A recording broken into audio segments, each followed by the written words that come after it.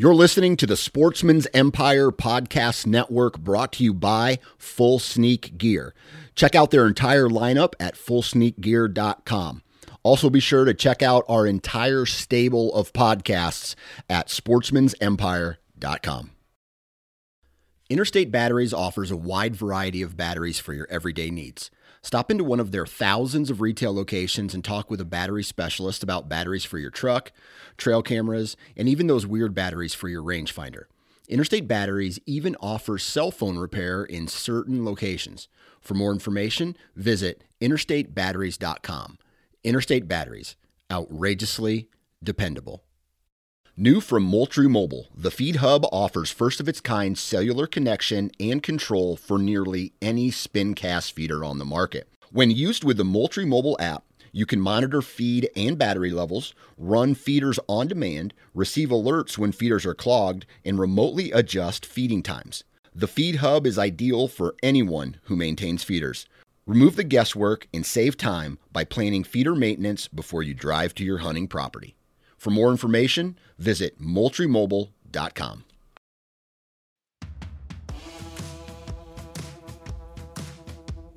Hey, thanks for tuning in to this week's episode of the Southern Ground Hunting Podcast, where you're going to hear a valuable hunting-based conversation that's tailored for us Southern folk.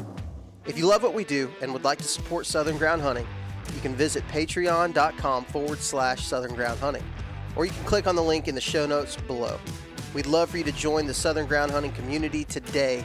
Again, that's patreon.com/Southern Ground Hunting. You can also support us by leaving us a rating and review on iTunes. It helps more than you know, and we greatly appreciate it. And now, let's get to the show. Well, we're going to kick it old school today. The OGs. We're going to go back to back to how we used to do things. I got Drew sitting in the office with me.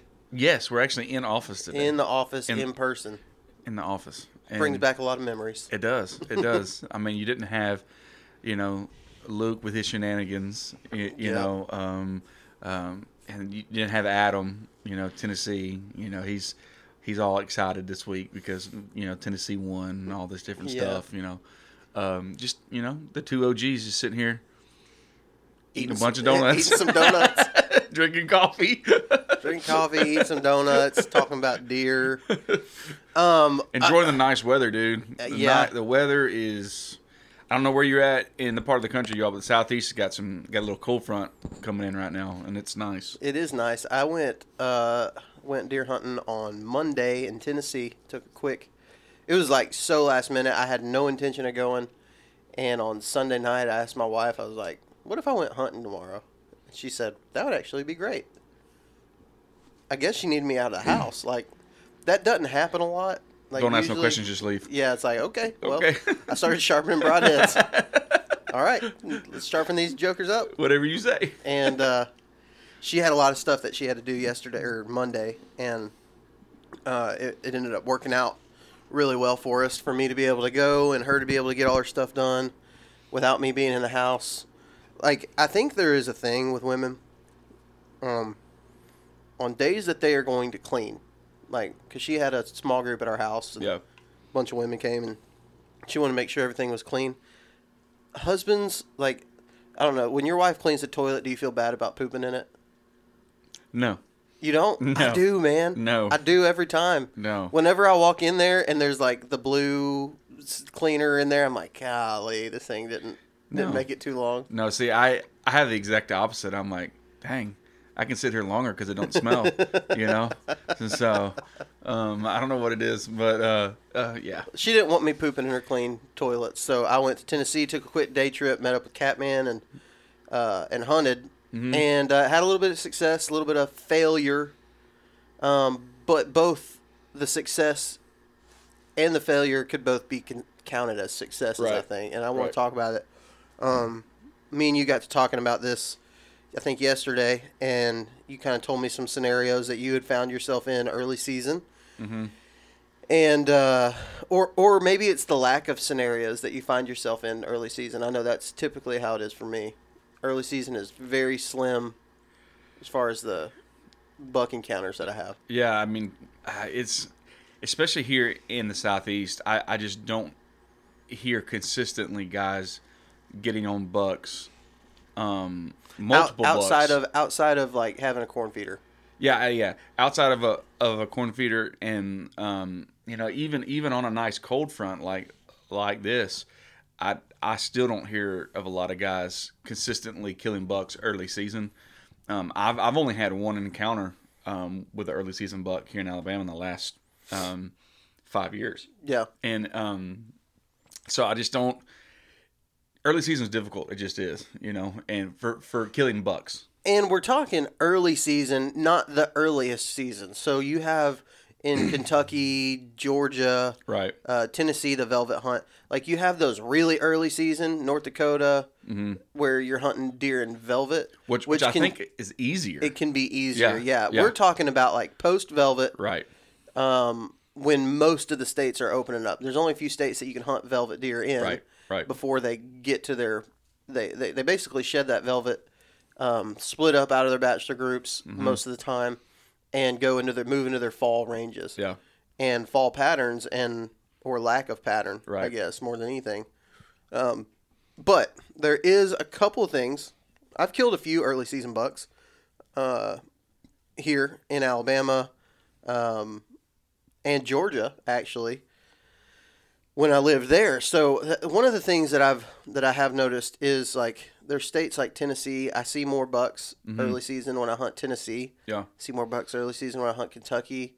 See more bucks early season when I've hunted Georgia and Texas in the past. Yeah. Obviously North Dakota, but that was pre-velvet. They were in velvet at that point. But Alabama kind of seems like it can be more difficult, and I think it's the big woods nature of it. I think so, because even as you were naming off states, there's only a couple in there that are what I would consider big wood states. Georgia is, I would consider that, but like Sure. the Kentuckys, the Dakotas, stuff like that. Even Tennessee, people I know because it's got a bunch of ridges and stuff like that, mountainous ranges. Yeah, you go to East Tennessee, it's probably a completely different story. But I know West Tennessee, man, having lived on the Mississippi side of Arkansas, like it's just a bunch of crops, Yeah. and so I do think that the big woods definitely plays a part in that. Yeah, for sure. there's just so many places that a deer can go, and we're not going to hash this out too terribly much, I don't think, because No. we talk about it a lot. Big woods early season can tend to be tough, but Yeah.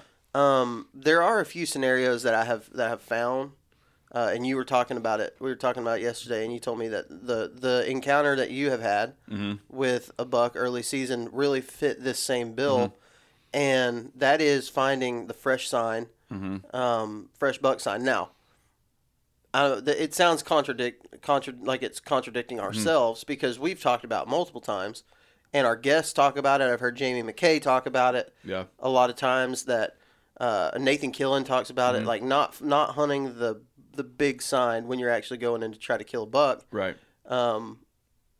All it's doing is telling you there's bucks in the area. Right. But you need to be hunting kind of a little bit differently. Don't hunt over scrapes. I believe when I asked Jamie McKay, why don't you hunt over scrapes? He said, when you've hunted over scrapes as many times as I had without killing a deer. Years of sitting there not seeing deer. Yeah, you don't. I'm not doing it. Right. But this time of the season, I don't know that scrapes necessarily are there, but rubs tend to. I'm serious, dude. Like, whenever this time of year in September and October, if I find a rub, like at least a concentrated number of rubs, a cluster of them, or a good rub line. I didn't used to think this, but now after having done it several times and having these encounters, I would say that my percentage, if I find a rub in a thicker area, you still have to read the terrain and the vegetation, right? Yeah. You're still trying to do that. But if I find the thing that we're going to talk about, right, I would say I usually have about a 50, maybe even 6. I hate to put a number on deer. You can't put a number on deer, but statistically for me, I have a 50 to 60% chance of seeing that buck this time of year if I find all of these things. Right. Which is I mean, that's higher than just about even during the rut. I would never go to a spot in the rut and say I have a 60% chance of seeing a buck. Yeah.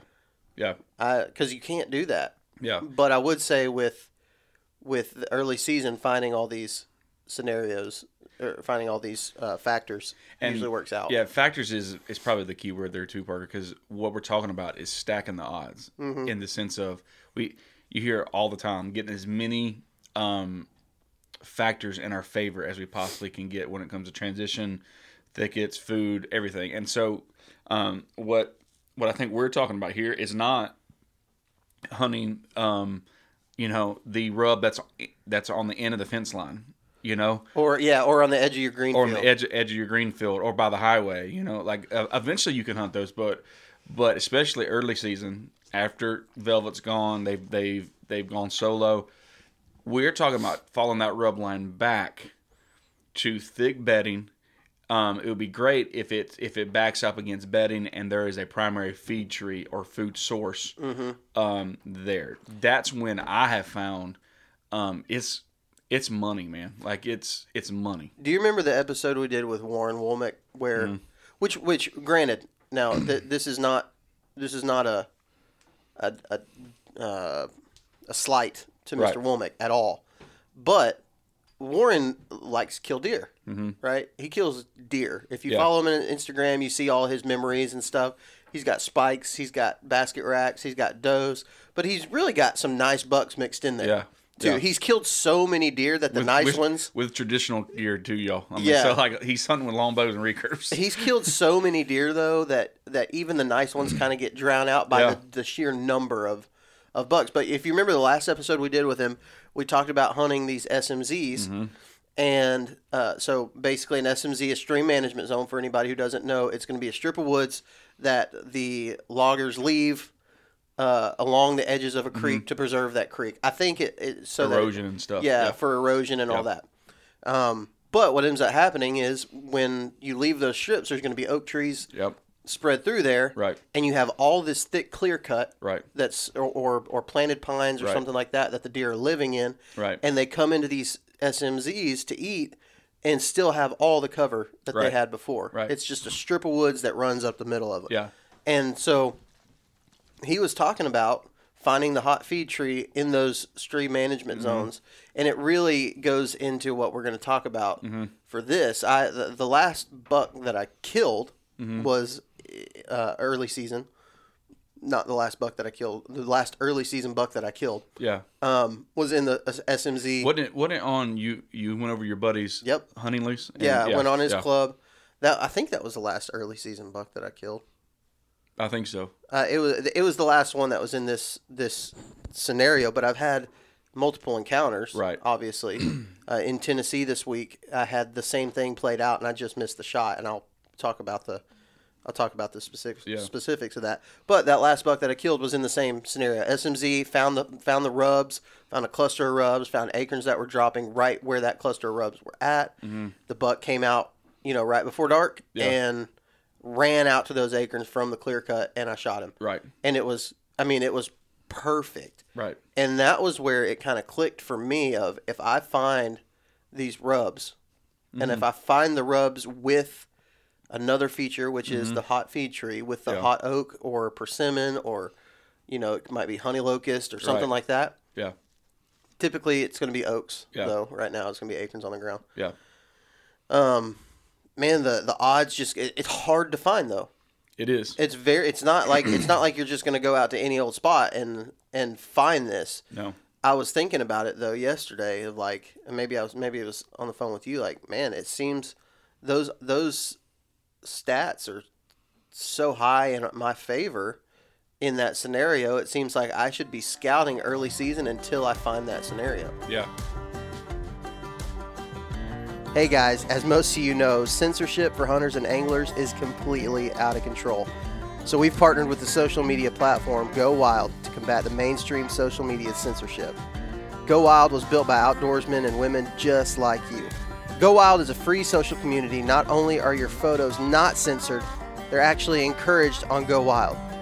They give you points for things like sharing your trophies, gear reviews, and inviting other friends. As you earn points, you unlock awesome rewards too, like gift cards, free stuff like knives, huge discounts on brands like Garmin and Vortex, and so much more. And if you create a free account, you can unlock $10 just for trying it out. Visit GoWild.com to get started. 6 Day Grind Coffee Co. is made for people like you, the ones out there grinding to reach your goals every single day. Whether it's the 3 a.m. wake-up calls to get into the woods or just getting through your workday, a good cup of high-quality coffee to start your day is imperative. When you buy from 6 Day Grind, you not only get a great bag of premium roasted coffee, you also have the opportunity to support conservation through their Coffee for Your Cause program, where 10% of your purchase goes to the conservation organization of your choice. Check out 6daygrindcoffeeco.com today. That's the word 6 followed by daygrindcoffeeco.com.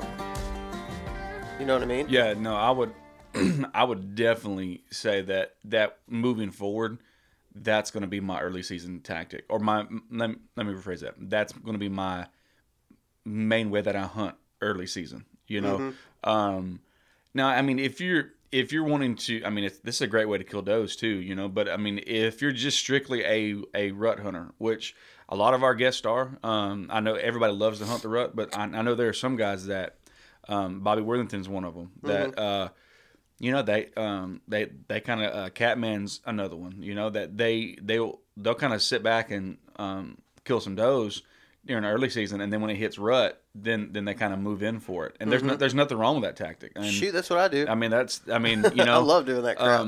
But as sometimes we don't want to go out because it's just like, oh well, I don't, and I hear this all the time. I don't have any good bucks on camera, you know, early season, or it's all nocturnal, which I understand all that, you know. But I do know, man. Sometimes you just need to go hunting, you know. And the best way to do that early season, in my opinion, is to find that hot rub line, follow it back to thick bedding or that feed tree, and the feed tree to me is the rubs and the feed tree are like the main factors in there. What you'll end up finding is when you follow those rub lines, if there's a cluster of rubs, that's one of the main things to me is finding that cluster where there's just a bunch. That's where I can tell, like, I can read what's around me and say, okay, I'm in a hot. You can obviously tell that these deer are feeding on this hot tree. Yeah. There's a cluster of rubs. He's not far. No, he's not. He's going to be pretty daggum close. Yeah.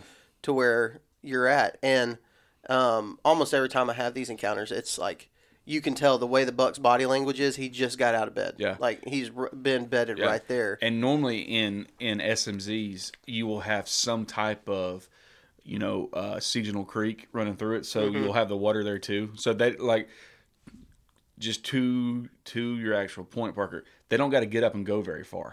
You know, like they have all that they need right there. So they're not. I'm going to have to travel a long ways for a water source or anything like that. Normally it's there, you know. And that's what happened with my buck last year. The only encounter that I've had with a good buck in Alabama, which I ended up missing him, was on something just like that. Where I was walking in, it's a 30-acre piece, and it's basically all hardwoods. Excuse me. And so it was early season. And I was just hopping around checking spots, just seeing where hot sign was. And I got permission on this 30-acre spot. It's a big on the right side of it. It's just a big open farm country. So there's like a 300-acre farm there that they run cattle on, and then there's 30 acres of woods. So I was hopping around checking different spots, and I walk in, and I hadn't taken like 5 steps there in the woods, and there was just a tree just tore up, and I'm like, oh, okay, that's cool, you know. Like I didn't go, oh my gosh, I'm gonna hunt right here, you know. But I kept on walking, and like every other tree was just ripped, and I'm like, okay, there's something here. So I kept on walking, and there's a big oak that was dropping, and you could tell it looked just like Mr. Warren said, it looked like a tiller had come and just tore up the ground. And I'm like, noted. And I just backed out. I'm like, okay, I'm coming in the morning. And so, oh gosh, you know, yeah, you get up late, and then, you know, I don't know about you, but get up, get your coffee, and then halfway through your coffee, like, oh, I got to use the bathroom, talking about, your wife not wanting to poop in the toilet. And so I was running late. I was running 10 minutes late, and I got to my tree, set my first stick on, and had just clipped in to climb. And I look up, and he's coming out of some thick stuff, walking to that tree. And I'm still hooked up. My bow's on the ground, so I get it all situated and everything, and I was trying to range. I was like, well, I'm just gonna pick a tree and range. So I picked a tree and I ranged the tree, and he came in, and he actually he came in about 5 yards in front of the tree, but my number was 30, and he was actually probably at like 24. So I used my 30-yard pin, and he ducked it, and it went right over top of him. And he was a nice basket rack. I mean, it'd been my first. That's a funny phrase. He was a nice basket rack. Yeah, he was. I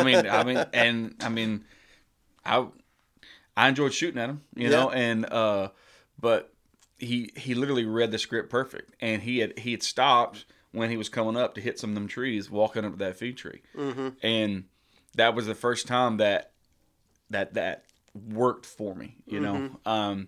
But I also say this: I checked 3 or 4 spots prior to that one that are kind of the same thing, hardwoods, acorns, and everything.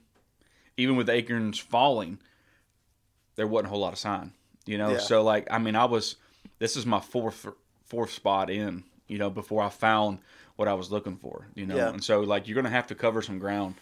You really are, because you're not going to find a rub on every spot, because you're what you're doing. And if you look at Spartan Forge on the AI stuff, it's going to be pretty much this time of year, unless you have like a major cold front moving in or something like that. Pretty much this time of year, it's going to be core area. Right. They're just hanging out in their core area. Right. And so for me, what I'm finding is that when I find this sign, I find this, and by sign, I don't mean tracks.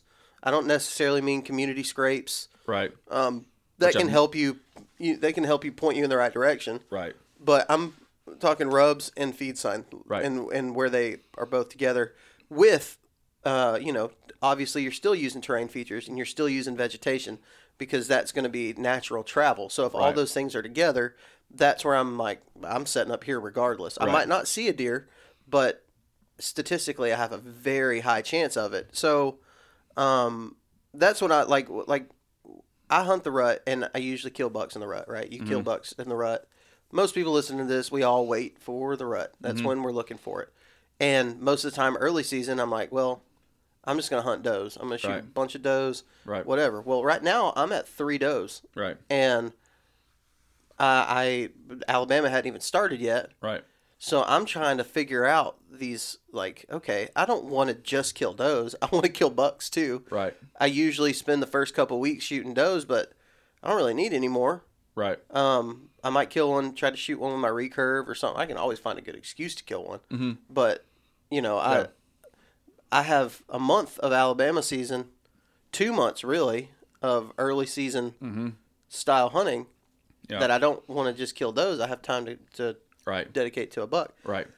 And I think as a good deer hunter, what we should all be doing to increase our odds is try to learn things. Try to learn these patterns that we see, consistencies that we see, and this always seems to be one of them. So I'm going to explain this scenario and kind of tell this story. I went to Tennessee for a day trip Monday, and never been to this exact area. So all of my hunts, I was going in blind. I want to also point out too that this is we've talked about mine and yours, and a lot of listeners and stuff kind of have this idea of I'm not going to say I'm like a purist or an elitist or anything like that. I'm not. I don't care how people kill deer. I just don't necessarily love the trail camera game. Right. That's not finding when I see videos of people who are they saw this buck on trail camera and they decided to go and hunt. That's not my game. I don't care if somebody wants to do that. It's not a big deal, and it's valuable to know how to do it. Right. We did it. We did an episode with Jordan Pope. Yeah. Back at the end of deer season last Yeah. year, he killed a giant buck because it walked by his cell camera, and he went in there and shot him. Yeah. That was cool. Right. It's not how I hunt. Not, and that doesn't mean there's anything wrong with it. I love the surprise aspect, and Right. I like not knowing, what it's going to be.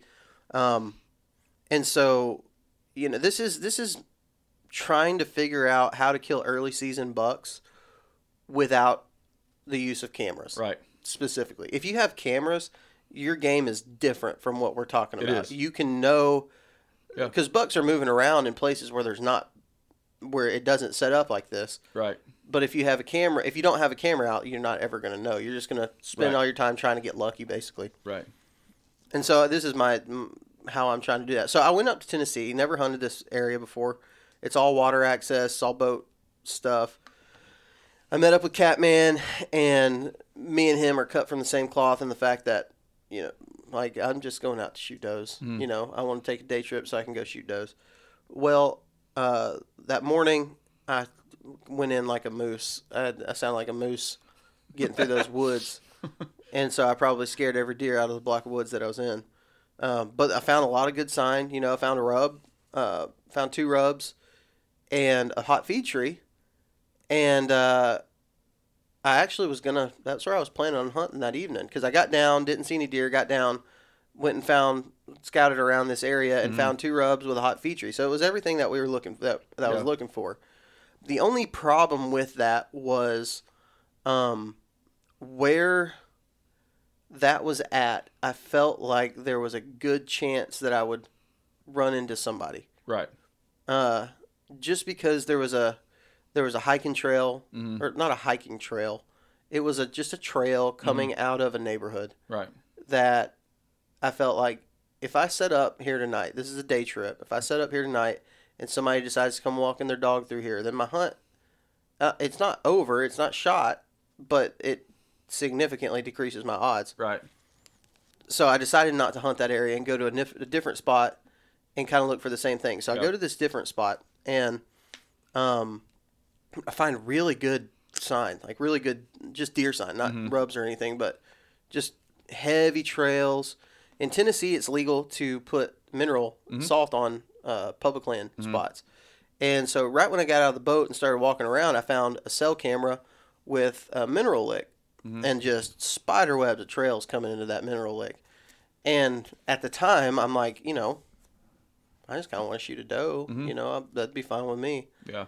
But I ended up moving and keeping moving forward and not. Yeah. There is an aspect of it that's like, man, somebody might be hunting here. There's no telling what's gone on right here. We talk about that, the pressure. Right. Just because there's a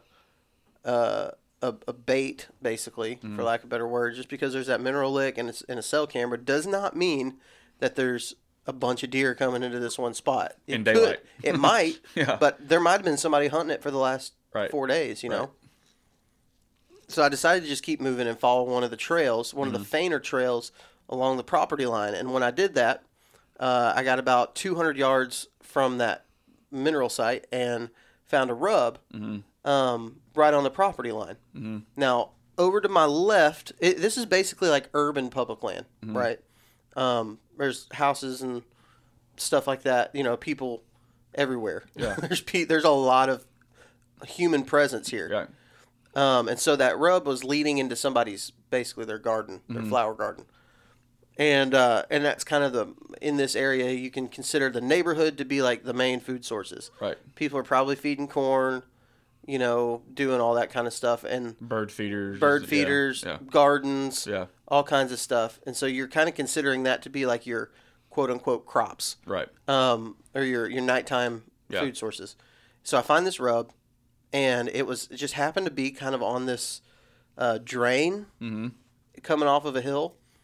And in my mind, the way I was thinking about it was like, okay, if there's a rub right here going into the yard, I could probably find more rubs if I follow this drain up the hill, because that deer is probably going to be, if he's here right now, he's going to be bedded on the other side of that hill just for the way the wind direction was. and where the water was, Right. trying to use that to my advantage too. So I just followed that drain. It always seems like those drainages kind of end up, like we've talked about before, that like they're kind of like the exit Yep. of the interstate, off Yeah. of an interstate. And so I follow it and I find more rubs. I found a few more rubs going up through there, and I got to a bench. And on that bench, I was in a bunch of Virginia pine, is pretty much what it was. So anybody who doesn't know what Virginia pine is, it almost looks like a really tall cedar. Yeah. It's like a cedar and a pine had a baby. Yeah.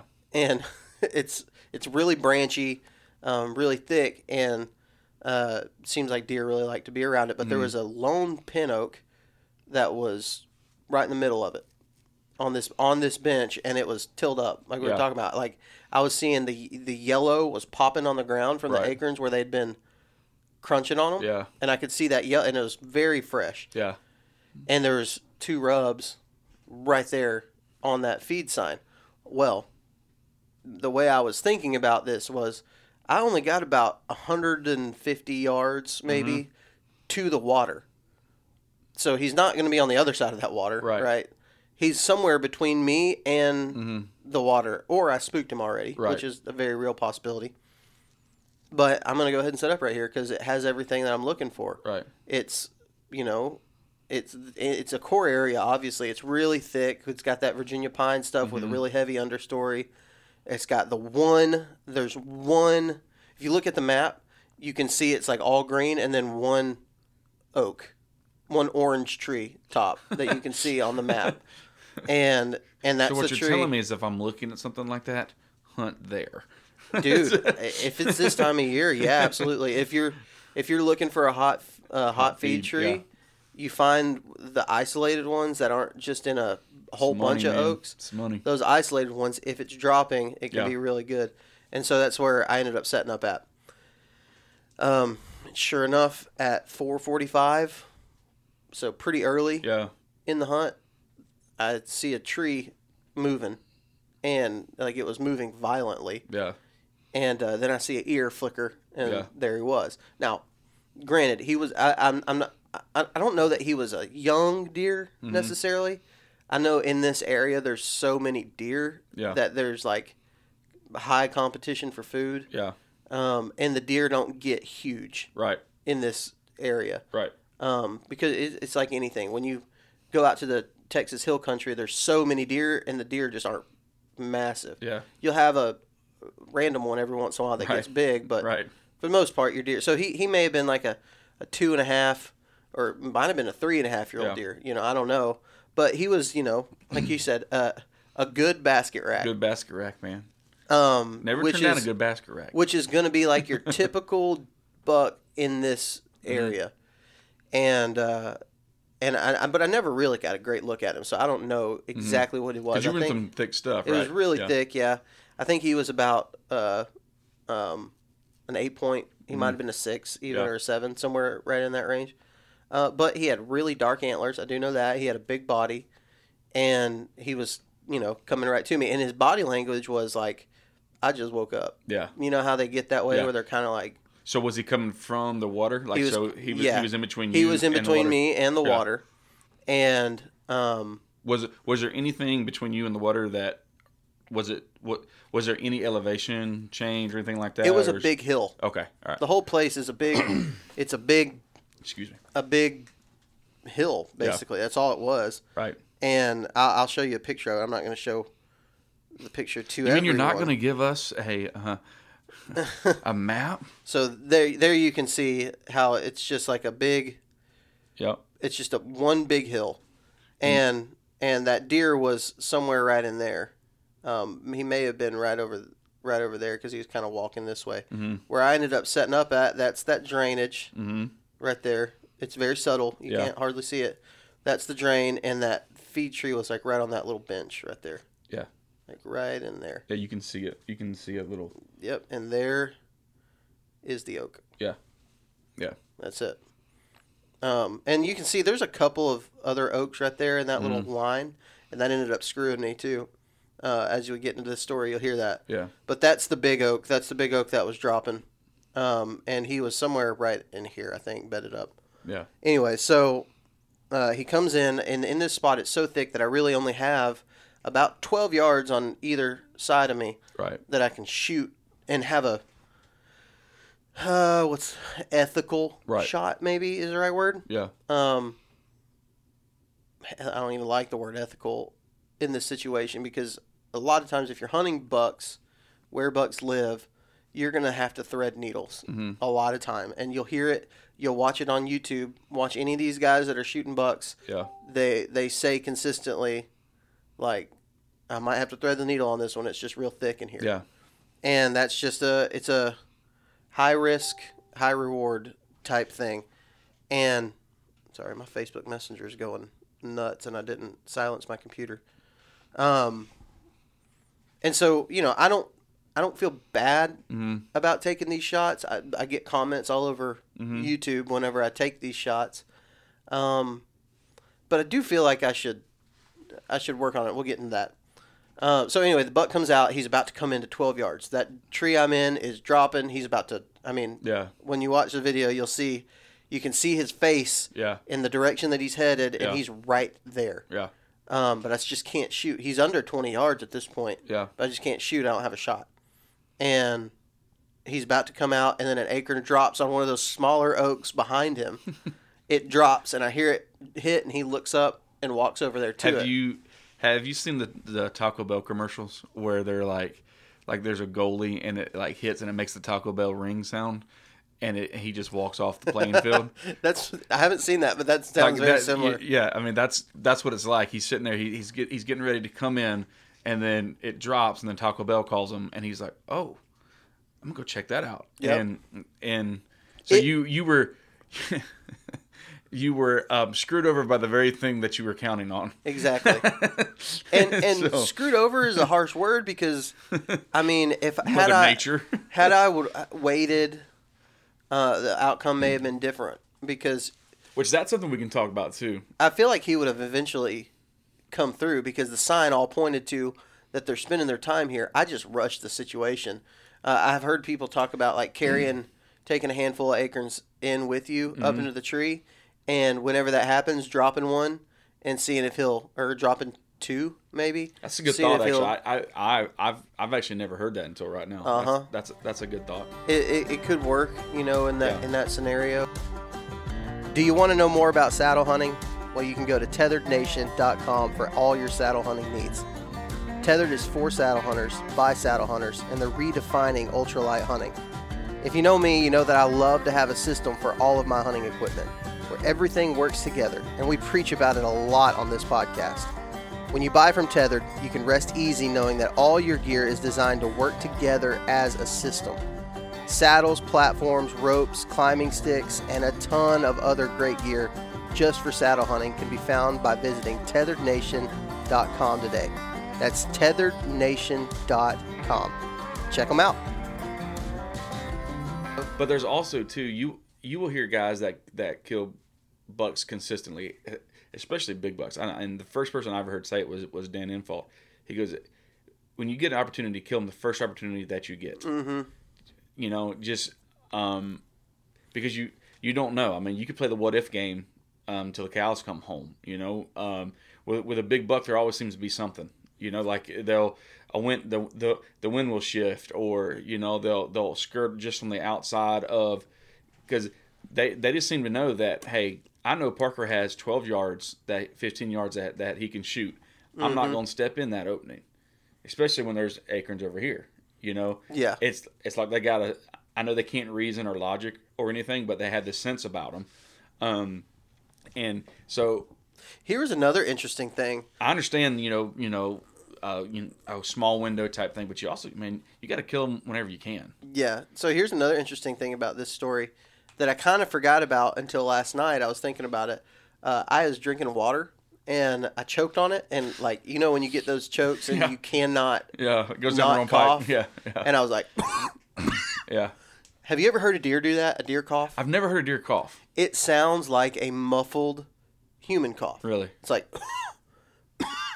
So I'm like sitting there like feeling like I'm about to suffocate because Yeah. I'm trying to cough. About 5 minutes after that is when that buck ended up coming in. So I'm wondering if maybe he didn't think there was another deer in the area and came over to check it out. Which, I mean, could be, especially with as much deer as there are around there, you know. And if he's already hitting a tree like that, and you said it was shaking good, that means he was pretty fired up, you know. And that's what I want to talk about earlier too. Was whenever we're talking about following the rub line back, normally y'all, what you're doing is you're only hunting one deer.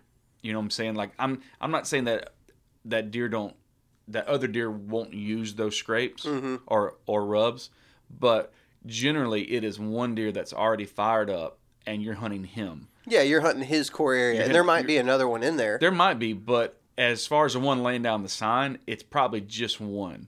So, I mean, he was already fired up because if he was shaking trees and all this different stuff, so it wouldn't surprise me if that's what he was coming into. Yeah.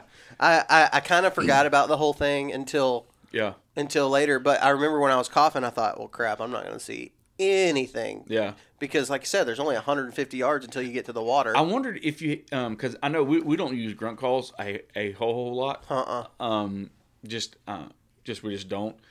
But I do wonder if anybody else has had this encounter like we've had, and they were able to literally grunt at a buck in October and him respond. I've heard of that. Yeah. My dad heard about it. Yeah. From maybe it was Tony Peterson talking about it or something.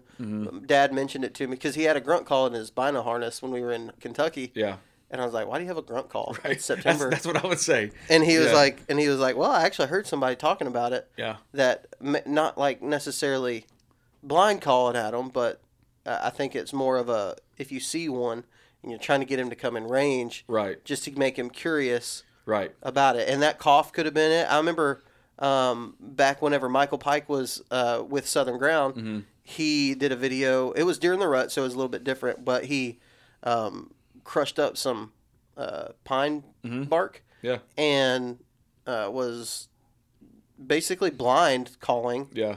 for lack of better words, with pine bark. Yeah. He just took it off the tree and just kind of shook Yeah. it around, and a buck came in and he shot it. It was Yeah. pretty cool. Yeah. It was the rut, so they're a little more fired up. They're a little Yeah. more likely to come to something like that. But, I think the sounds, the natural-ish sounds can really work pretty well. That's just an interesting thought that I had because whenever you said you like cough because you're about to die there in the tree, but it very well could have called him in. So I was just wondering if you had a grunt call, If it would have changed, if he could have come in, and here's what I was gonna say. Judging by the sign that I was seeing and the body language of the deer, he was probably going to walk over, eat that acorn that just fell, Right. and then eventually work his way right back to me.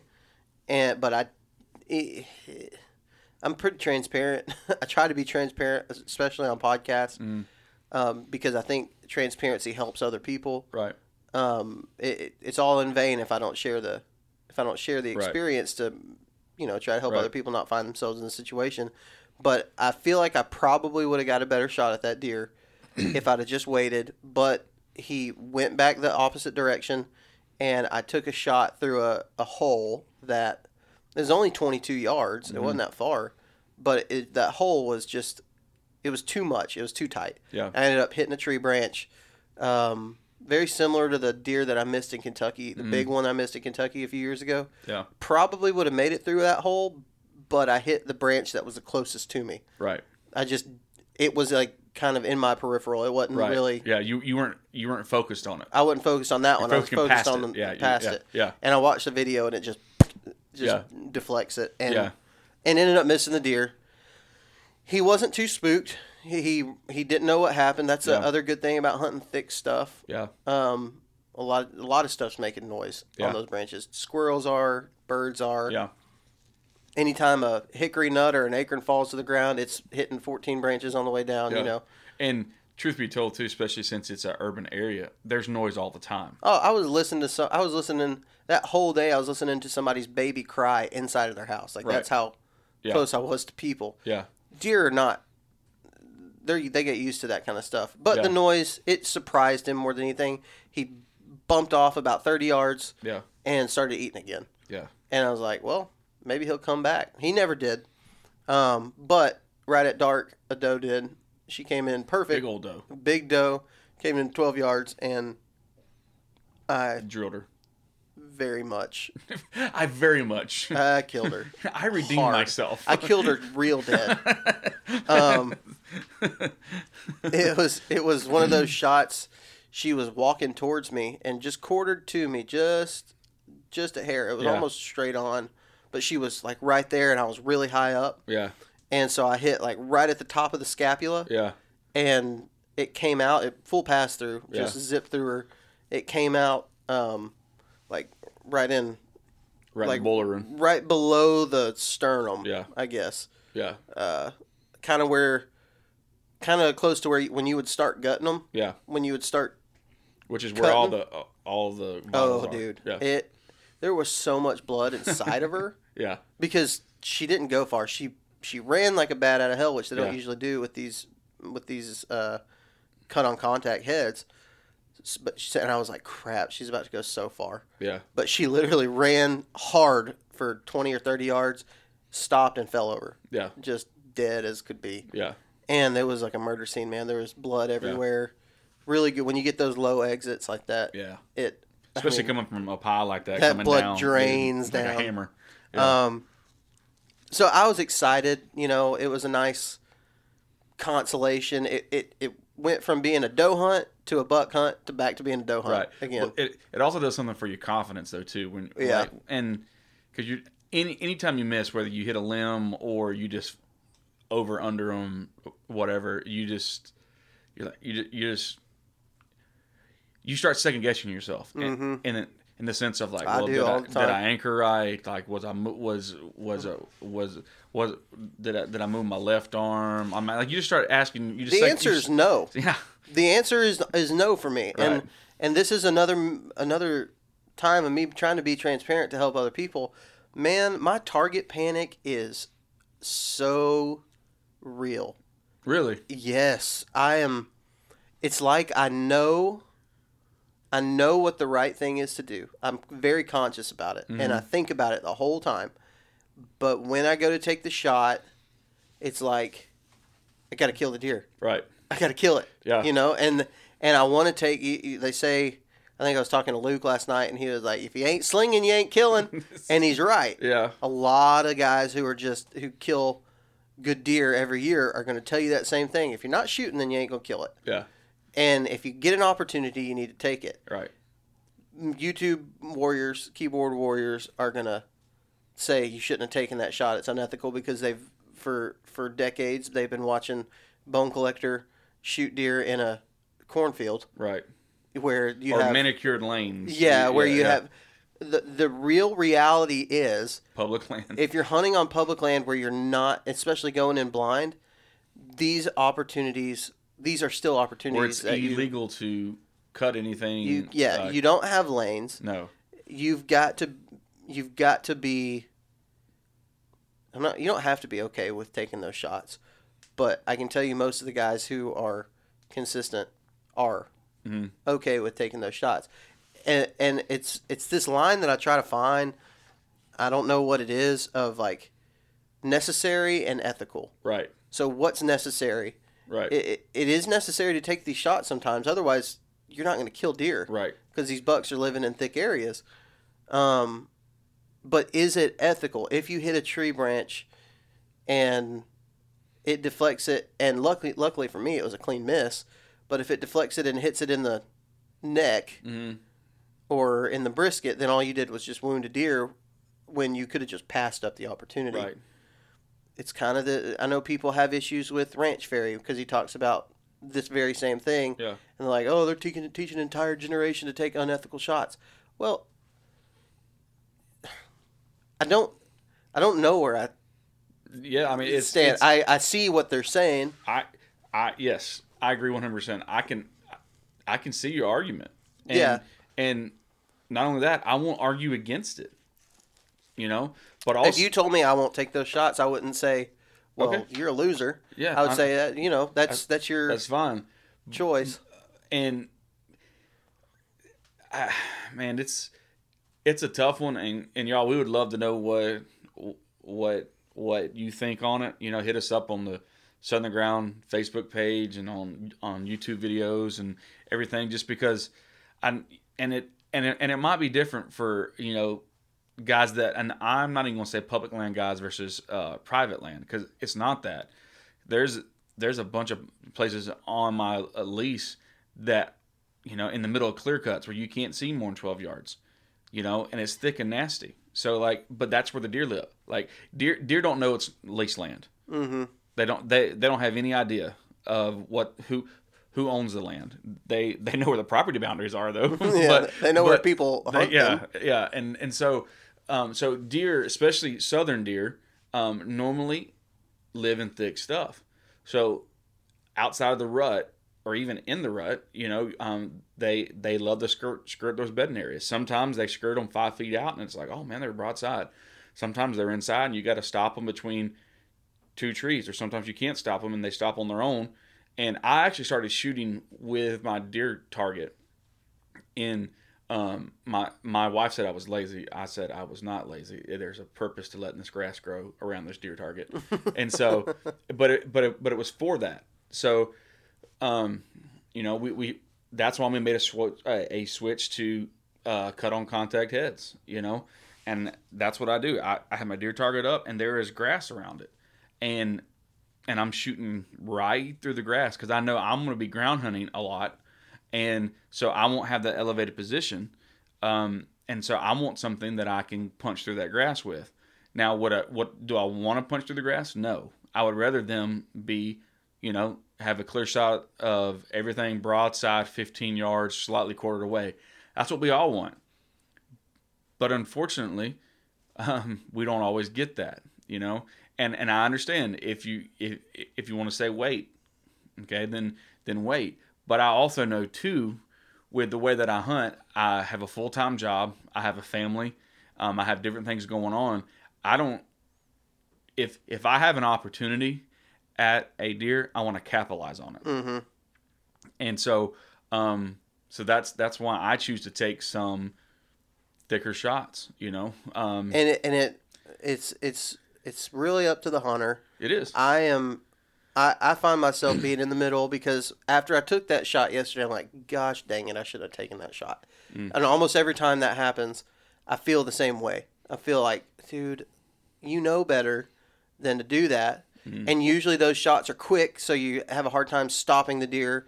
A lot of times, I'm not going to try to stop him. I'm going to try to shoot him moving through there because that's a great point. I don't know where he's going to stop. That's a great. I actually personally think, this is just me. I think you fall here in the same camp. I would rather shoot at them walking.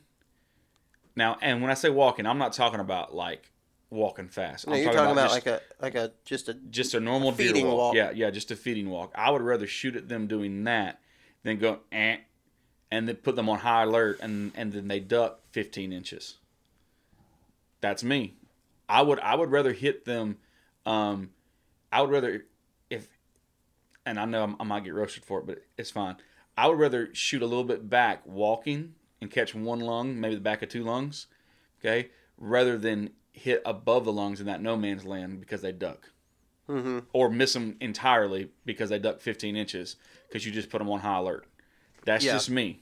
I agree. I've missed enough where I aimed, my aim was spot on, and it was perfectly in line, and then doggone jokers dropped 16 inches, and I completely missed them. And you backstrap them, or you hit them in the spine, which then you're like, okay, if you want to talk about ethical, that's a whole separate argument, you know, because then you got to do a follow-up shot and all this different stuff. And so, like, that's just my opinion. You can have a different one, and that's fine, you know, but I don't like to stop them.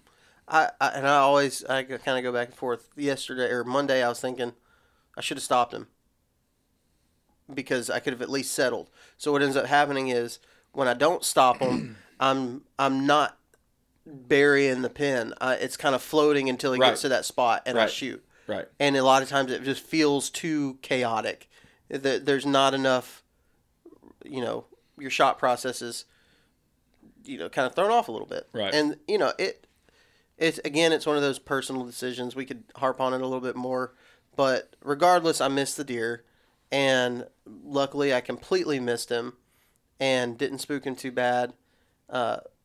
But it going back to what the point of the podcast this episode is, I killed a doe, which is good. That's not necessarily what we're talking about. Right. I killed her because I was the on plan worked. on that hot feed tree. The plan itself worked, Right. and again, this scenario played itself out, and I saw a buck. So what I'm gonna do, moving forward, once Alabama season opens, you've got just a short amount of time of hunting the deer before they get pressured hard. Right. You know, maybe a week or two Right. before they realize something's different. There's people Right. here, you know, and typically what I'm doing the first 2 weeks is I'm just going out to shoot does, and I'm kind of in a cool situation because I've shot my does. I kind of got the quote unquote bloodlust out of the way. Right. I have, you know, put good shots on 3 does. I feel confident.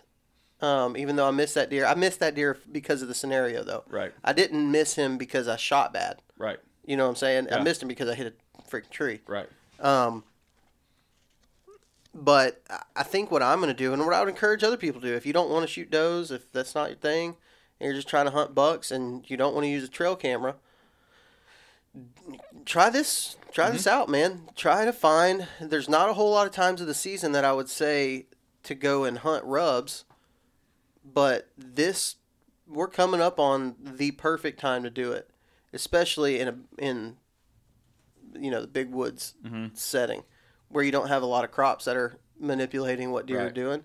But even then, if I'm going back to Kentucky in 2 weekends, and I'm gonna be hunting cut cornfields, but I'm gonna be trying to find the cut cornfields with that Right. sign because that'll tell me Right. there's a buck fairly close because it's still early. Right. It's still early season. Right. And so that's what I'm going to do. This isn't necessarily anything new for me because I've done this several times, and but what is new for me is I think what I'm going to do moving forward is scout until, if I'm going after a buck, unless I just happen to see one bedded in a certain spot or something like that. If I'm going after a buck, I'm going to use this tactic. Yeah.